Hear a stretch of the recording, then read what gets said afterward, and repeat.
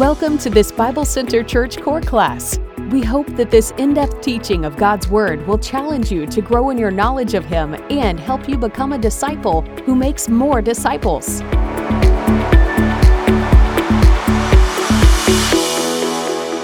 So welcome back to core classes. We are talking about the fall, and specifically today, the results of the fall. This session and the next two sessions after this one are all talking about different results that took place because of the fall of Adam and Eve. And then, consequently, you and I also being born with a sinful nature. It literally breaks everything in creation. Our relationship with God, with one another, and with creation itself. So we're going to talk through each of those. Today, we're going to talk about the fact that it breaks our relationship with God, and what all does that mean, and why, because Adam sinned, it broke my relationship with God. That's a discussion we should also have. So the little section from the membership statement of faith I'd like to hit before we jump in is section I, which is the fall and the effects of sin. Number 2, it says this: spiritual death, physical death, and the sinful nature entered the world through Adam's fall and are passed on to all humans. Every person is totally and morally depraved, spiritually dead and separated from God. Each person is hopelessly and helplessly lost without God's intervention. Some of the results of the fall. So if you're in your big book, we are in the section on creation and the fall. We're in session 3. At the top it should say the results of the fall. Everything is broken! Exclamation point. So point number 1 is sin breaks our relationship with God. Though created in holiness, man chooses to sin and rebel against God. Adam and Eve rule and represent creation. Through their sin, all of creation is broken, cursed, and fallen. Death now reigns. Humanity's relationship with God and with one another is broken beyond human repair. Sin and suffering now taint and consume all of creation. That's the situation we're in since the fall. Death now reigns, and that's spiritually and physically. The Bible says in Genesis 3:19, as a result, for you are dust, and to dust you shall return. So when Adam and Eve sinned, they didn't physically die immediately. Now they did die spiritually immediately, but physically what it means is they went from being in a state where they could have potentially lived ongoingly to a spot now where their body slowly decays, slowly decomposes until it returns to dust. And you and I know what that feels like if you are in your late 30s, 40s, 50s, 60s, 70s and up. Like each day sometimes is a little bit harder. If you twist something, it takes a little bit longer to feel better. It's a bumpy road. It's a painful road to go from where you are back to dust, and that's part of the consequence of sin. Romans chapter 6, verse 23 says, for the wages of sin is death, spiritual and eventually physical for each and every person. Let's talk about the imputation of sin, or the passing on of the sinful nature. Romans chapter 5, verse 12 is a key theological verse when it comes to this discussion. It says, therefore, just as through one man sin entered into the world, and death through sin, and so death spread to all men because all sinned. Well, what does that mean, that all sinned? You weren't in the garden. I was not in the garden. I never tasted the fruit from that tree. All sinned. Romans 5:12. This context shows that Paul is not talking about actual sins that people commit every day in their lives. For the entire paragraph, Romans 5:12 through 5:21, is taken up with the comparison between Adam and Christ. And when Paul says, so death spread to all men because all men sinned, he is saying that through the sin of Adam, all men sinned. So you weren't there in the garden. I wasn't there in the garden. But Adam, in some way, represented us, represented all of humanity. And when he sinned, all of humanity sinned. You and I now are born with a sinful nature. Romans 5:18 says, through the one man's disobedience, many were made sinners. Why is it important to understand that we are sinful by nature and not sinful after committing our first sinful action? Because some people would say that. They would say you're born innocent, and at some point, when you're old enough, you then sin. That's very different than what the Bible describes. It says in Adam, before we were born, we all sinned. All of humanity is already found as guilty. We have already in Adam sinned. We don't sin because of a sin. We're not sinful because of a sin that we've committed at a certain age. The Bible just says we are born with this sinful nature. It's not what we do, it's who we are. Again, it's not what we do, it's who we are. Adam is the head of our race, and as the human father of our race, we have inherited his fallen nature. Just like, genetically you inherit 2 arms, 2 legs, maybe some don't, but in general you just have certain human characteristics and attributes that you receive because it's part of our genetic code. To some extent, sinful nature is part of our spiritual genetic code that's given to us by our father, who had fallen, sinful Adam. So as a human father of our race, we have inherited his fallen nature. If this seems unfair, we remember the beautiful truth of Romans 5:18. Jesus becomes the head of a new race. Through his act of obedience, all who believe are justified in sharing Jesus' righteousness. So we receive blessings and righteousness based upon the actions and merits of another. So if we're sitting back thinking, wow, it's just not fair that I'm considered sinful because Adam represented me. If that's true, then it also shouldn't be fair that you and I can be considered holy, righteous, and just in God's sight because Jesus also stood in our place and represented us. So we've had a representative in 2 different situations. Adam represented us before God the Father in the garden, and he failed. But Jesus also, the second Adam, which is what he's called, represents the human race again, but lives a perfect life, dies on the cross, and pays the penalty for your wages of sin and my wages of sin. So now we can fall under our first father, Adam, or the second one who represented the race, our Savior, Jesus Christ. In both cases, we receive something that we didn't necessarily deserve. I received the sinful nature from Adam, but from Jesus, I can receive forgiveness, full adoption into the body of Christ. So it's not a matter of fair, because if you don't like the fact that you received the sinful nature from Adam, you probably also shouldn't be okay with receiving a righteous nature from Jesus himself. Both of those were not things that you've done.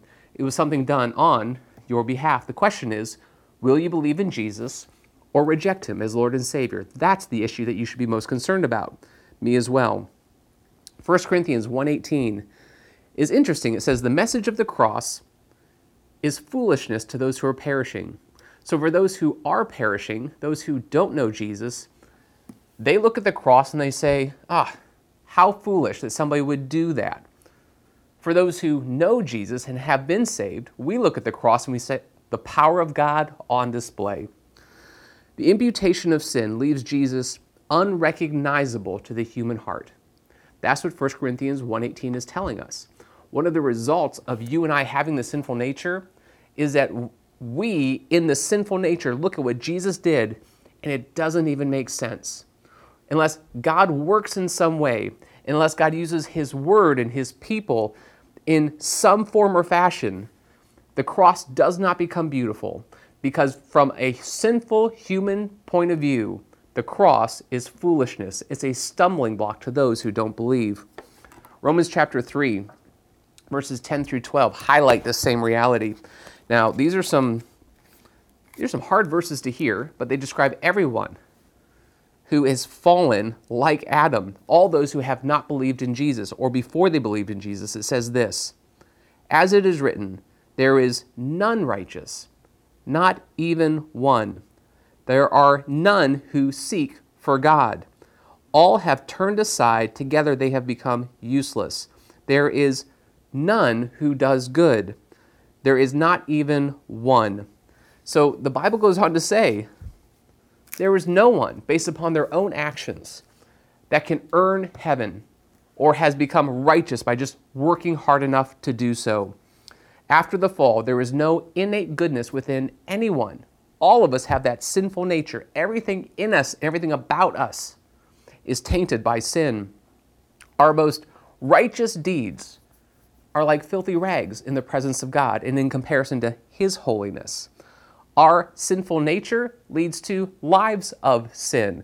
Our sinful nature it's not like vanilla. It doesn't just have zero effect on us. It puts all these urges and desires in us that we live out in a life of sin. Every action that we do falls short of God's holy standard. Why? Because his holy standard is his own holiness. Everything done with some level of selfishness, lawlessness, pride, doubt, or self-sufficiency also falls short. Without Christ, our sinful nature taints and influences every intention, every motivation, and every action and emotion. It just does. It taints everything. It's like that drop of food coloring you stick into white frosting. As you mix it, eventually it all turns green or red or blue. Everything is touched.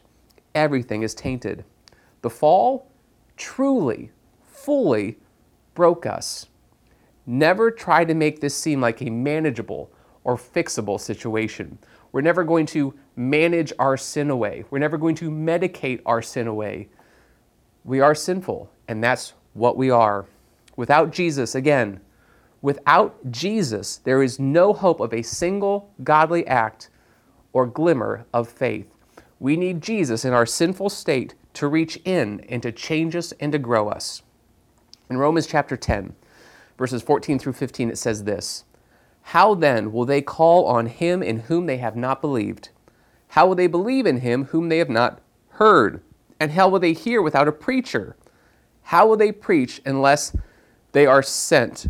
How will they preach unless they are sent, just as it is written?